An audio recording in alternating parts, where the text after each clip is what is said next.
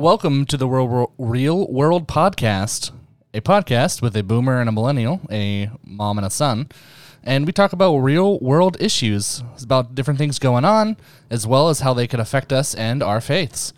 I am Brian, and I am your host for today, and my amazing co-host is... Bobby, and I am your mother. Sorry.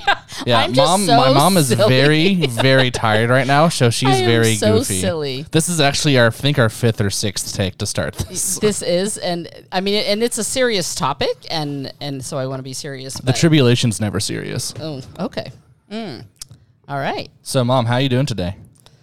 I'm doing well. I've been decorating for fall, so I'm just super tired. I was moving furniture and just. I didn't see any fall decorations though. Oh, is that what, yes, you did. Is that where all the pumpkins are for? Yes. Oh, okay. Silly boy. All right, yeah. So today, my mother actually requested this topic, talking about the tribulation. Mm-hmm.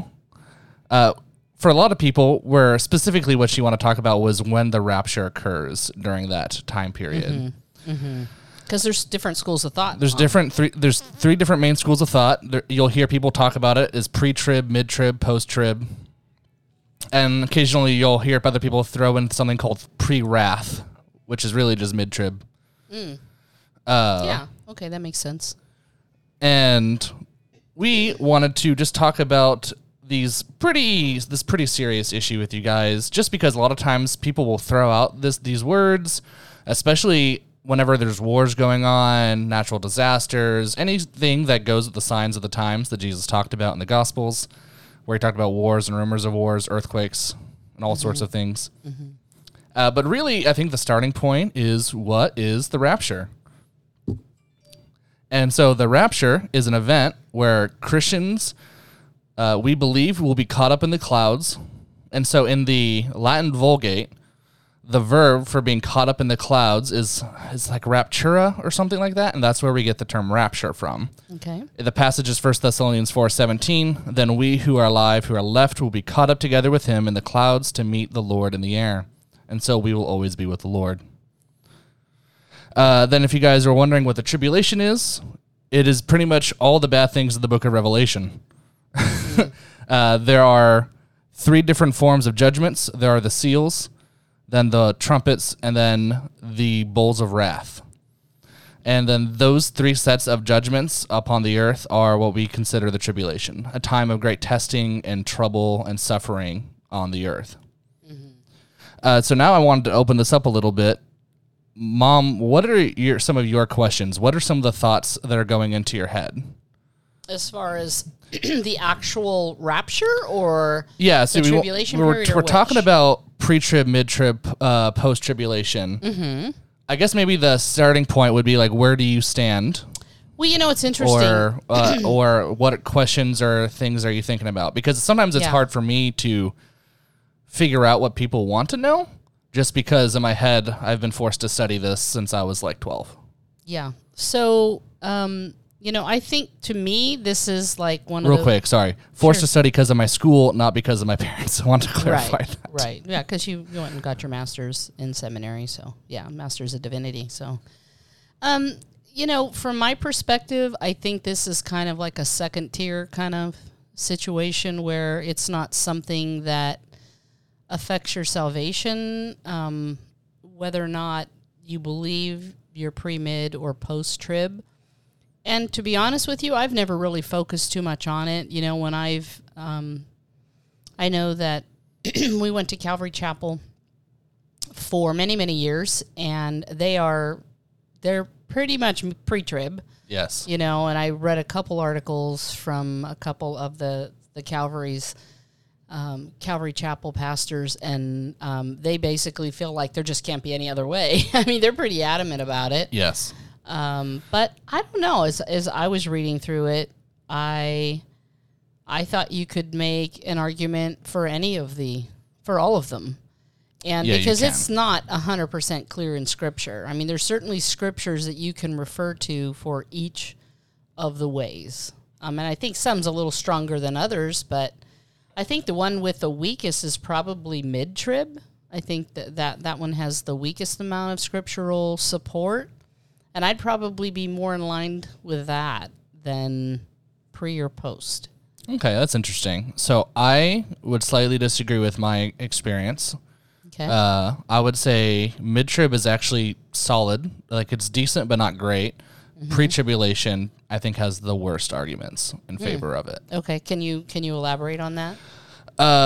Well, there's not many passages that speak on the assumption that we won't suffer as Christians, and those that do pretty much talk about how God will shorten the time of the tribulation, or how God will make it easier for us during the time of tribulation, rather than us not going through the time of tribulation.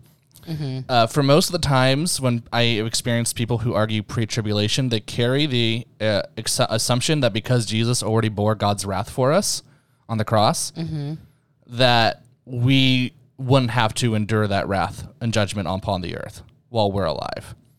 And I think that's a legitimate argument. I disagree with it because it's God's judgment against the universe and all sin everywhere, not just our personal individual sins like he did with Jesus. And then the other main verse that I've seen a lot of people quote is verses like Revelations 3:10. Talks about God promises the church of Philadelphia that he will keep them from the hour of testing, his time of divine judgment upon the whole world. But I think even then, he's talking to a specific one of the 7 churches. It's not all Christians everywhere. So maybe there is something odd, or perhaps like you could even argue that there is a mid-trib in that, because he won't be giving them the full testing upon the whole world. He doesn't mean he won't be giving them some. So even the passages that are saying like God will spare them doesn't mean he'll necessarily spare them of everything. It's just saying he'll spare them. So they could still end up suffering some still. Right. And that, in my research, that seems to be a lot of what I read and understood, that while, his intention would not be for us to suffer at all, I don't think it's reasonable to expect that we wouldn't suffer any tribulation. Yeah, and it can be so difficult to even quantify, because the word tribulation, it's brought up because of a couple of different passages. One is in Matthew 24, where Jesus says he will shorten the time of the great tribulation for the sake of the elect. And then another one is in Revelation 7:14, where John is describing a great vision of all sorts of different peoples coming of every multitude of every nation before the throne of God and praising him. Right after this is the judgment of the trumpets, and everything that goes on with that. And so it can make a little sense of mid-trib specifically in context of the idea of the tribulation, because the tribulation's after the seals and before the trumpets. But at the same time, the tribulation itself, it talks about as already having happened almost, in the context that it's used in Revelations. And in Matthew, it seems as well that the tribulation is already past. So maybe being shortened. Maybe before we go on any further, I think one of the books of the Bible that is the most confusing is Revelation. And I've heard so many different perspectives on it, as well as, of course, this whole topic. And I was wondering if you could give me like a short story on the book of Revelation and what you can tell me about that. Sure.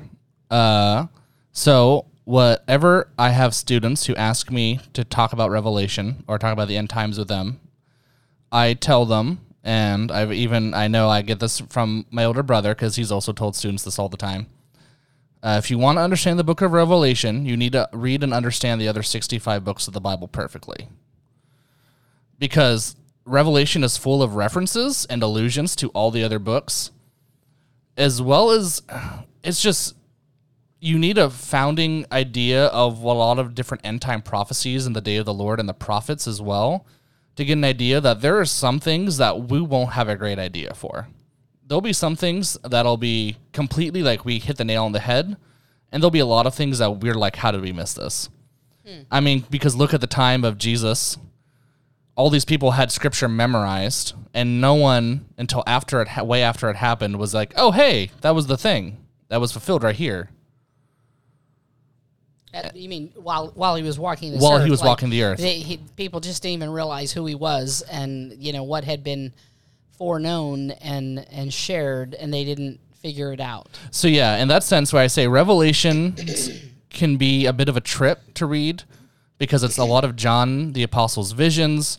It's Jesus speaking to him, and then an archangel, guiding him around through various visions that he's seeing while he is currently imprisoned at this time. Right, he's in Patmos, right? He's in the island of Patmos. Mm-hmm. And for the most part, if you really want to explain the book of Revelations to someone, the best way to do it is actually quite simple. This was actually one of the two bigger points I wanted to talk about near the end, but I guess it's probably better to talk about near the beginning. Okay. Why does all this matter? And the first part is, one, so that way there's no great sense of fear. A lot of times talking about the end times can create a great sense of fear, especially with like the Left Behind movies, whenever I saw those as a kid, or the books, or all these people who, they emphasize all the trauma and all the horror that'll be going on during the tribulation. In fact, when Brian was little, like when he was a child and he was like 11, he was really, he went through a period of time where he was so fearful of the rapture. And I don't know if you remember that or not. I was a bit younger than 11. 11 would have been post 5th grade. Okay. But I thought you were 11 or 12. I was like in 2nd to 4th grade. Okay. All right. So my bad. It's all good. But anyway, yeah, you had this time period where you were just so fearful. I was. I had chronic nightmares all the time of death, of different horrors. And it was a really awful time period. And legitimately, the end times is going to be awful. I mean, you can't sugarcoat that. The book of Revelations and other passages in Scripture talk about the awful things that go on. And while those things are awful, it is also a form of God's judgment. And what God's communicating to us is that there's hope, one, because judgment is coming. And we know we're good. We have Jesus. We're going to be fine. No matter how awful things are. As Christians, we've got Jesus. And so we can have comfort in knowing that there's justice and that there's eternity. There's hope. Things will get better. Because the other side of that judgment is eternity. As well as create a sense of urgency. That while, yes, we shouldn't be going around obsessive and afraid of the end times, that's why they wrote about it, as well as we also do need to have a sense of urgency. We can't be lazy. We can't be sitting on our thumbs, doing nothing. Mm-hmm. We have to know that the day of judgment is actually still coming. Okay. And so... It's interesting that when you initially started to describe Revelation, that Jake said that. I don't remember hearing him say that. So you guys have had a conversation about that. When did I say Jake said anything? You said your older brother. Scott. Oh, you were talking about Scott. I guess they're both older. I don't know why I just assumed that you meant Jake, but you meant Scott. There's a growing number of people who think I'm older than Scott. No. I think I know. But I don't know what made me think you... I thought you said oldest brother. No. Okay. Scotty. Okay. All right. Well, anyways. Yeah. Sorry for that. It's all good. Divergent. So when we talk about the rapture and we talk about these things, and that's sort of part of the purpose of it is to bring us hope and comfort. When we talk about the rapture, talking about being caught up in the clouds with our Lord and Savior, regardless of the time period of when, we get the comfort of knowing it will happen. Right. And I think that's what's most important. And I think for me, that's why I've never really struggled with this. Like, honestly, kind of where I land might be mid-trib, but it doesn't matter. If it's pre-trib or post-trib, it doesn't matter because what we're looking for is eternity. What we're looking for is at that point that we meet the Lord. And regardless of when it happens, because frankly, we don't know, and he tells us we don't know when that's going to happen. He tells us he numbers the hair on his head, the number of our days, but we don't know what that is. And so we just have to trust in him. And if we believe in him and we've accepted him as our Lord and Savior, then, we just have to trust him and not look to things like this as being... being fearful about it. I mean, it's understandable to have some consternation, because it's difficult to understand, right? But so much of the Bible is difficult to understand. That's why you have Bible scholars and why we're talking about it today, because we're just trying to raise awareness, again, of the different viewpoints of the tribulation period. Yeah. And but in the end, it's in and of itself, it's not that relevant. Yeah, it's not. And that's actually one of the, so I listed 2 of the things for why does this matter, and there were 2 more that I was going to touch on later. Okay. But, I mean, really, that's the 4th one, is that they don't really matter. I mean, they do, but they also don't. So we don't need to be dogmatic about things. Right. We can know and be comforted that these aren't essential beliefs, that no one loses their salvation or understanding of their central faith by differences, and regardless of when the rapture happens. As long as you believe Jesus is the Son of God, and you profess him as your Lord and Savior, and that he is coming again. But it is amazing to me how some people can be, they can make this a huge issue. I mean, I've just read a number of articles, and it's like they're adamant about their position, and it really kind of... It's very funny. Disturbing is not the right word. It's just, I don't understand why they dig their heels in like that for something like this when we don't know for sure. I don't care how much you've studied. You don't know for sure. Well, what's even funnier, though, is that, remember that the word for the rapture comes from the Latin Vulgate, not even the original Greek. The idea of the rapture and being pre-trib, mid-trib, or post-trib didn't start till the last couple of 100 years. That's really interesting, Brian. And so it's really funny that the first 17... Now, I'm sure people still came to various conclusions over the course of church history, but it wasn't this mainstream conversation at all. And so I find it very funny that for 1,800 years, this conversation didn't divide us or affect us in any way. In the last 200 years, it's become very divisive for something that's interesting. Just not that important in the grand scheme of things. Now, granted, I don't think anyone else wants to suffer. And I think, again, Scotty once told me this, you prepare for the worst and hope for the best, or prepare for the worst and pray for the best. I would love it if we're pre-trib. Sure.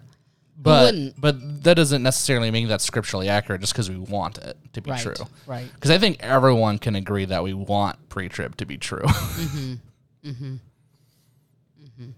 So unless you had any...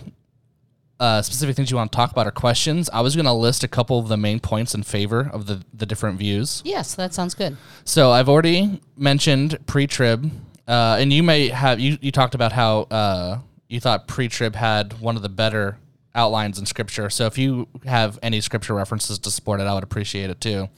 But for me, and how I've studied it, understood it, the main central building block of it is the core assumption that Christ already bore all of sins, all of God's wrath for us when he died on the cross and rose again, and so we won't receive that judgment again as Christians, as well as passages like Revelations 3:10, where God talks about keeping us from the hour of testing, keeping us from the time of judgment. Pardon me.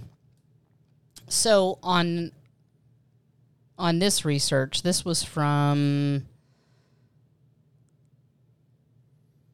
Bruce Ware, professor of Christian theology at Southern Seminary in Kentucky. Yeah, Southern and Kentucky. And so he just provided some basics on each of the viewpoints. And he said, with respect to pre-trib, 2 main judgments are seen: the judgment of believers taking place at the judgment seat of Christ, which is found in 2 Corinthians 5:10, so that the church is made pure prior to Christ's coming to earth, Revelation 19:7-9, and the great white throne of judgment of all the unsaved at the end of the millennium, which is in Revelation 20. But that, to me, doesn't address the timing issue. No, it doesn't, because if your God is all-powerful, how could he not just, when the rapture happens, do that instantaneously? Right. So the other references are the ones you've already mentioned in First easy for me to say. First Thessalonians. When Christ comes for the church and meets the church, right?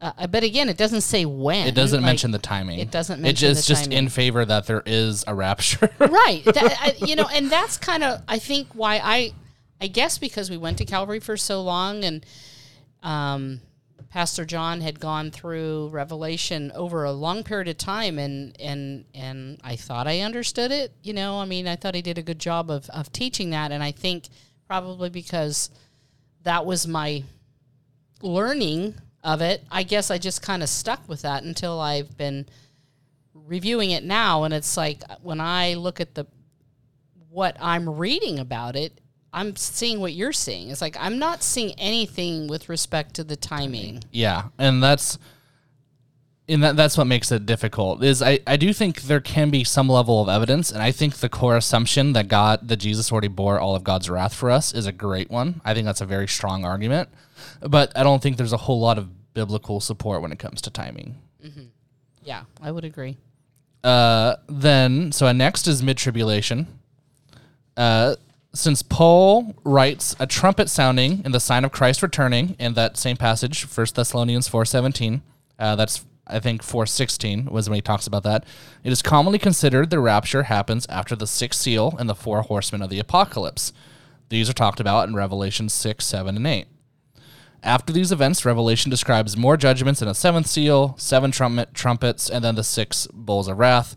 Since it happens in the middle, after the 6th seal before the 7th, which the 7th seal is the first trumpets, all sorts of little fun things like who's on first, what's on second. But since it happens in the middle, people tend to think the rapture is mid-tribulation. In the book of Revelation, so it happens in the middle of the judgments. Then there's also Matthew 24. The days of tribulation will be cut short for the sake of the elect. I forgot to write down which verse that was in Matthew 24. But the 6 bowls of wrath. 22 maybe? Okay, Matthew 24, 22. It might be. Mm-hmm. The 6 bowls of wrath seem to be a special judgment. This is another thing that I notice. While the seals and trumpets seem to be things that can happen with or without God's active judgment. And so there's a lot of people who also think that it's mid-trib, but it's not after the seals, it's after the trumpets. Which to me, it's all, again, who's on first, it's still in the middle. But it's the idea that there's special judgments that only God will orchestrate, and then there's more of natural judgments. Yeah, that's what I was going to say. That was one of the things that I did notice here on the mid-trib, and it said here, again, this is that same reference, that the first half of the tribulation period, the first 3.5 years, is seen as natural tribulation. All right, but so before we continue, okay, you just talked about 3.5 years. Okay. Do you know where that's in reference to? Because that just opened a whole can of worms. I mean, isn't it just halfway? How do we know it's 7 years? That I can't tell you. Yeah. Isn't that, I thought that's something that's thrown around so much. Is the 7 years is not in the Bible? It's a reference to the book of Daniel, where you talk about the 70 weeks and the sufferings of Israel, the 70 weeks. Okay. And all these things. And we begin to look at different analysis. And eventually people conclude that the 70th week or the time of judgment, all that's 7 years. Through a lot of legwork, a lot of guesswork, and a lot of other, logic. But realistically, we don't know how long the tribulation is. Because that's not explicitly mentioned. And I'm not saying that to disagree with you. I think most scholars would agree it's 7 years, and it's normally split in half. I couldn't tell you. I couldn't have said that it came from the Daniel with the 70 weeks. But the reason I wanted to voice that was because a lot of my views, I don't believe the tribulation is going to be 7 years. Well, and again, can we also say, in terms of timing, yes, to the Lord, a day is like 1,000 years, and 1,000 years like a day, right?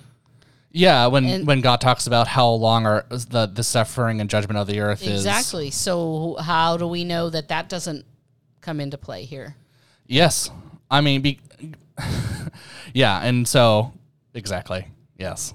Because one of the things I've noticed is if you're going with that line of thought that there are some of these judgments that God is allowing to happen are potentially natural, like he doesn't have to cause them to exist, then how do we know that some aspect of the tribulation isn't already going on and hasn't been going on since Jesus died? When you think about global warming, I know that the climate crisis that is big in the news, and I've never disputed that it in fact is happening.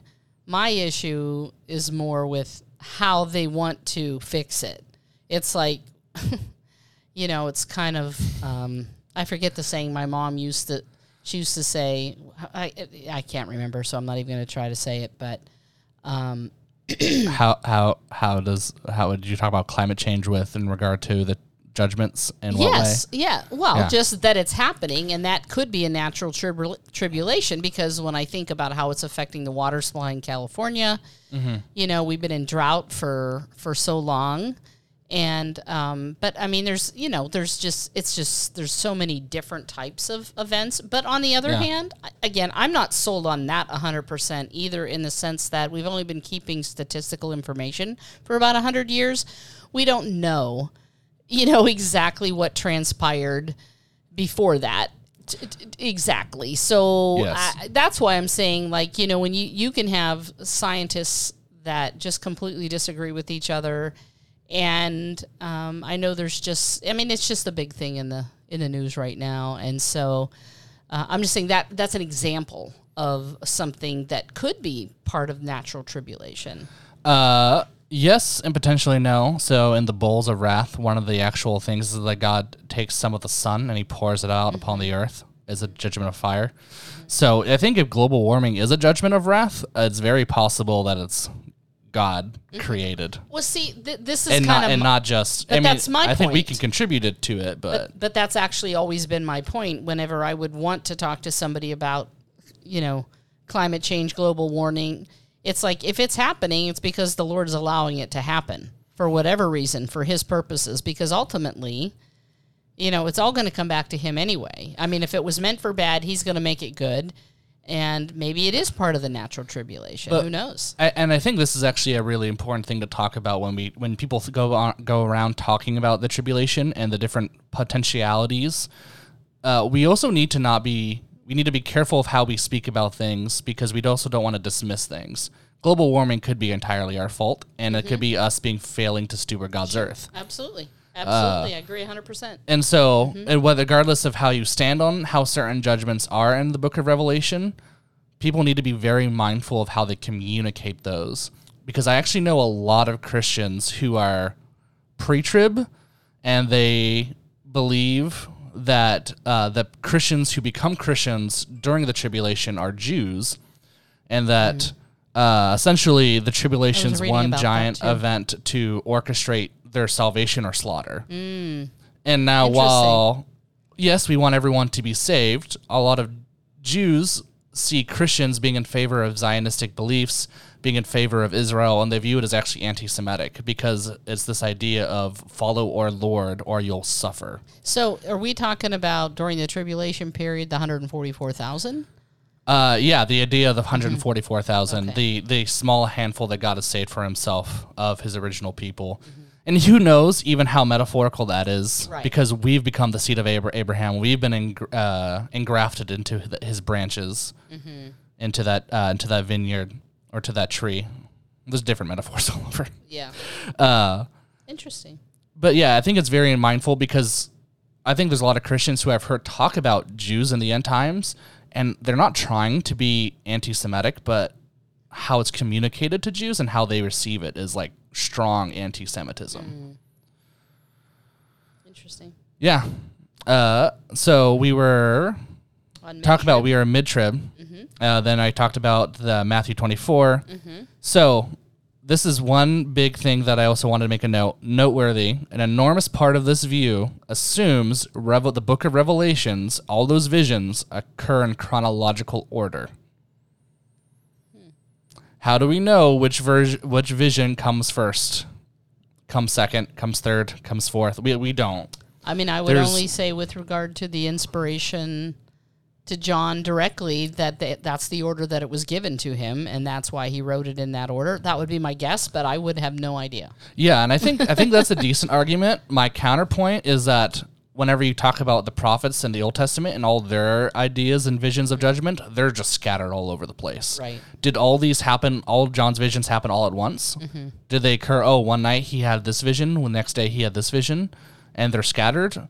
We really don't fully know. And I think there's an aspect to Revelations that it very well could be in chronological order, but I think it weakens the argument of the mid-tribulation when it really centers around the fact, for the most part, that it has to happen in chronological order. Can I share that about, at least 10 years ago or so, I bought a Bible that's in chronological order, and I started reading it, and I was so confused, and I put it down, and I have never gone back to it. I'm sorry, I don't remember the name of it or who the author was, but their attempt was to put everything in chronological order.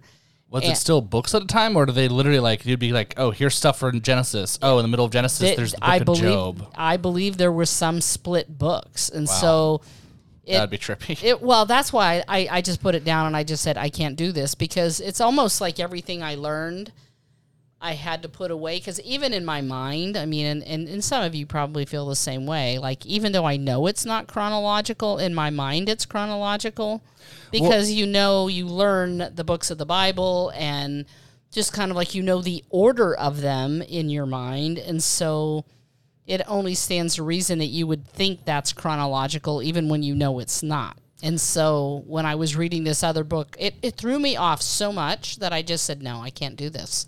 Yeah, and so that's very interesting too, because there's an aspect to that's true, but at the same time there's an aspect to it where it is divinely inspired. Things being the exact same order all the time is a very modern idea of everything being perfectly chronological in terms of storytelling. In the ancient cultures of the world, history wasn't necessarily told chronologically. It was told in the way that best told the story and best communicated the ideas and beliefs. Okay. That's why in Jesus' stories, in the Gospels, they're if you try to make it chronological, the different books will disagree, but they don't actually disagree with each other. Mm-hmm. They disagree chronologically, but that doesn't really matter, because they were trying to illustrate a point with where each message and each story was placed in Jesus' ministry. Okay. Very good. And so, I think that's a very noteworthy point. The Book of Revelations, as we understand it, because we've been taught to read everything chronologically. Right. When the time it was written, being chronological wasn't that important, outside of maybe the beginning and the ending. Mm-hmm. And then now, there is to the one I'm definitely have become a little bit biased in favor of, post-tribulation. Okay.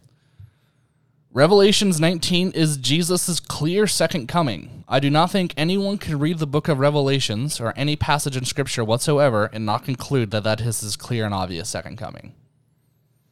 Mm-hmm. Scripture makes it clear he will not return until the kingdom is ready. So a rapture as a separate event seems a little bit separate from a second coming, seems a little odd, because Jesus won't return until it's ready, and the rapture, as it's talked about, is being caught up in the clouds with our Lord. And then Paul himself carried the assumption that the rapture was Christ's return. He didn't elaborate on that necessarily because the time of judgment and the events of judgment wasn't what he was writing about. He was trying to encourage the believers of Thessalonica, because some of the believers had died. And they're all worried that, those dead believers are doomed. And he says, no, don't worry. When the second coming happens, everyone will be raised from the dead, and then those who are still alive will be brought up into heaven with him.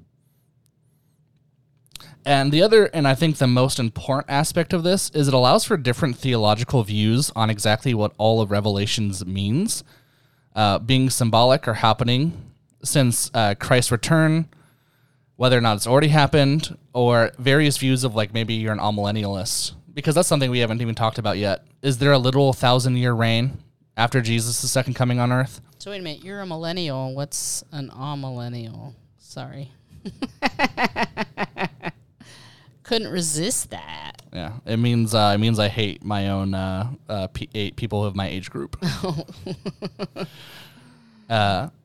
And I think there's a lot of other passages, but there's a very clear implicit bias towards the second coming and the resurrection of all believers, as well as the idea of the rapture all being the same event in Scripture. And so that's why I don't view the second coming and the rapture as two separate events. I feel like they have to be the same event. Mm. No, I think there's plenty of room for that, some people to disagree. Mm-hmm. But I think the other aspect of this that I mentioned is that there's various theological views within post-tribulation, like being an all-millennialist, as well as other various believes as well, when you believe that the second coming and the rapture are the same event. So this is an interesting line of support for post-trib. It says, pardon me, the church is never told that it's going to escape tribulation. The Greek word thalipsis, which is tribulation, is used 55 times in the New Testament, and 47 of these relate to tribulation to be endured by the saints. Yep. Am I making your case for you?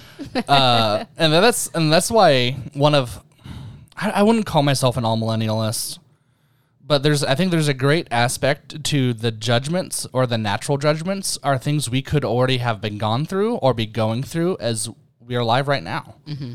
And that's just because... Makes sense to me. Those are things that we're meant to go through. And those are aspects of the church that we are meant to suffer through. So it seems to me that mid-trib and post-trib are more related to each other. Yeah, because again, that's just a timing issue. Yeah. I mean, I know it's all a timing issue, but the thing is, I think they're more related because there's at least a period of time that there's a recognition that Christians will go through tribulation. Yes. And whereas pre-trib is none whatsoever. And yes, as well as there's flexibility with mid-trib and post-trib about what the tribulation is and how long it's going to be. Whereas I could say, maybe we've been going through an aspect of the tribulation for the last 2,000 years. Yeah. Yeah. I mean, you're absolutely right. And interesting that you say that. But this other point was that it says throughout Revelation 6 to 18, the people of God are present, and this includes the church, and there's no reason to exclude the church from the tribulation passages. Yes, and that's something that's also repeatedly emphasized, is how a lot of the church is suffering throughout the book of Revelations. Mm-hmm. And that's why it's there are some people who are pre-trib, and they'll also argue that or mid-trib, and they'll argue that the times and references that whatever talks about Christian suffering are either Christians who became Christians because they're aware of the Bible after the rapture happened. Mm. And so it'd be the 144,000 or whoever, the people who come to faith in the midst of suffering. Because think of all the people who they grew up hearing the stuff, they didn't believe. And imagine if right now the rapture happened. Mm-hmm. All those people would be scared. Well, let's just say, I think the best depiction of the rapture was the movie Left Behind. And I mean, just in terms of putting your finger on it and kind of seeing the impact, where they would show half the people on the plane where their clothes were just laying there on the seat, and things like that. I thought that was really helpful to kind of get a glimpse of what it could be like, I just thought that was really interesting. Yeah. And clearly some came to Christ, after the rapture on that movie. So yes, you just have to be careful. And I know it's a movie. Yeah, because it's a movie, but also sure. I need to be mindful of when I talk about that is a great example, but I also disagree with the example because I disagree with its premise. The rapture and the second coming are one event to me. So I don't view as panic ensuing after the fact because I mean there is. It's just because Jesus is back and he's brought judgment, not because there's about to be other terrible things going on. Yeah, yeah. Is there anything else you wanted to touch on this episode, Mom? I think that's pretty much the outlining of all these main points are, as well as talking a little bit about the things that seem to be against them.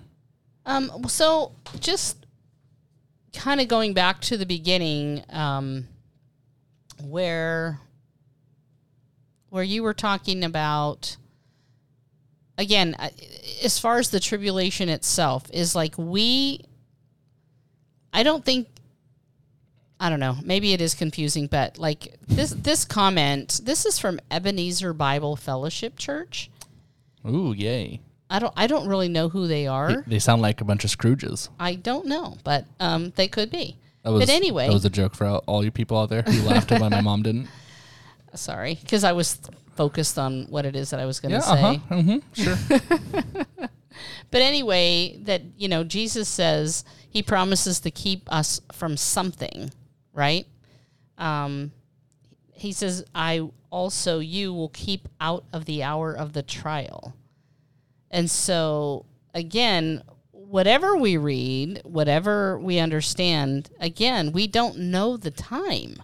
Yeah. And so, and I think, certainly a lot of people have suffered here on earth, whether or not we're going through tribulation or not. Certainly some people have gone through tribulation, and it may not be the tribulation that's referring to what we're talking about, but I'm sure some people would argue that because they feel like they're in hell right now, Yeah.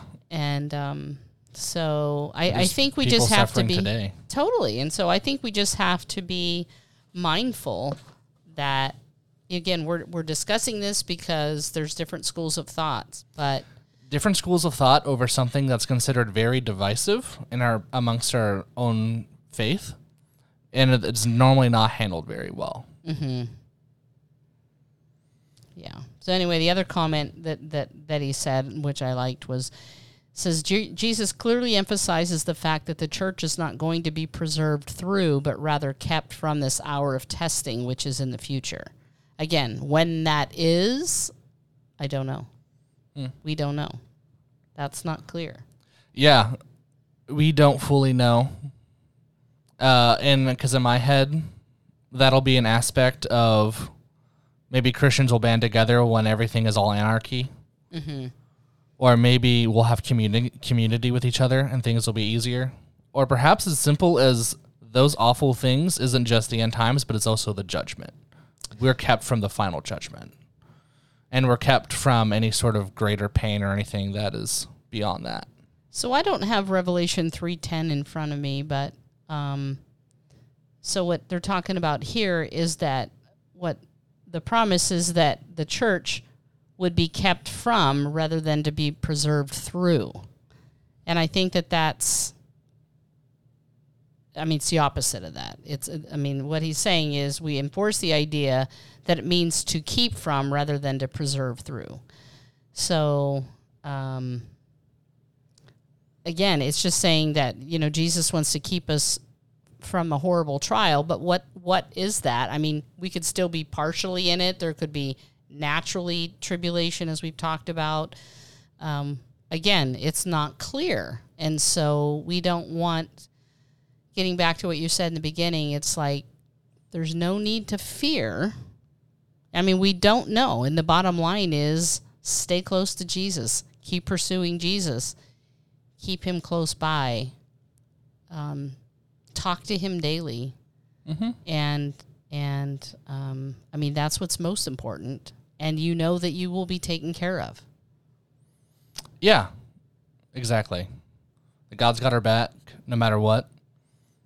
No matter what judgments he brings on this earth. Right. He's with us. Right. He lives in us. He indwells in us. Right. And his son died for us. Mm-hmm. And he rose again. And he's conquered death. And we're all good. Absolutely. But I still think that keeping us from the hour of testing or the hour of trial is for, judgment, not tribulation. Well, I'm going to say, honestly, I don't know. And I'm just not overly concerned about it. It's not something that is going to keep me awake at night. Yep. This is the thing that I think maybe we can almost conclude on. There's a premise in Scripture that talks about the here but not yet. It's an aspect of how prophecy is fulfilled. Whenever, like Jesus' prophecy being born of a virgin, the word virgin means like young woman. It's typically connotated with someone being an actual virgin. But the Isaiah passage was an explicit example that God said, hey, I'm going to do this for one of the kings of Israel in the time it was preached. And it was fulfilled at that time. But it achieved its true fulfillment in Jesus, being born of a virgin birth. And I think that's an aspect that we can all look at almost all prophecies with. That there's an aspect of the Church of Philadelphia that Revelation 3:10 is about. Well, they don't have to go through judgment because all those people are now dead. Good point. And so that is fulfilled as we are alive today. And there's also an aspect, maybe that could be for the entire church as well. Maybe it's meant to be treated more literally. We don't fully know. We don't know exactly we know the here, we know how things have been fulfilled, but we don't know how things will reach their true and final fulfillment. Mm-hmm. And that's one of the things that is like, I'm post-trib. It sounds like my mom lands on mid-trib. Definitely not pre-trib. Definitely not pre-trib. I was before, though, and doing this research, it's like, it just seemed weaker and weaker, because I did start with pre-trib, then I went into mid-trib, and I'm like, I think there's some arguments for that. Yep. But I think the biggest part of this is that there's room for us to be wrong, room for us to be right, but also most room that doesn't really matter that much. We know the central ideas of what these things mean, and that God is with us. Amen. Amen. Awesome. Like always, I have a couple of verses to share. Okay. Mark 13:32. But concerning that day and that hour, no one knows, not even the angels in heaven, nor the Son, but only the Father. And John 14:3. And if I go and prepare a place for you, I will come again, and I will take you to myself, that where I am, you may be also. Amen. All right, so if you guys have any thoughts you would love to share with us or give us feedback, you can email us at realworldpod@gmail.com. Hope you guys have a great week. All right, have a great week, everybody. See ya.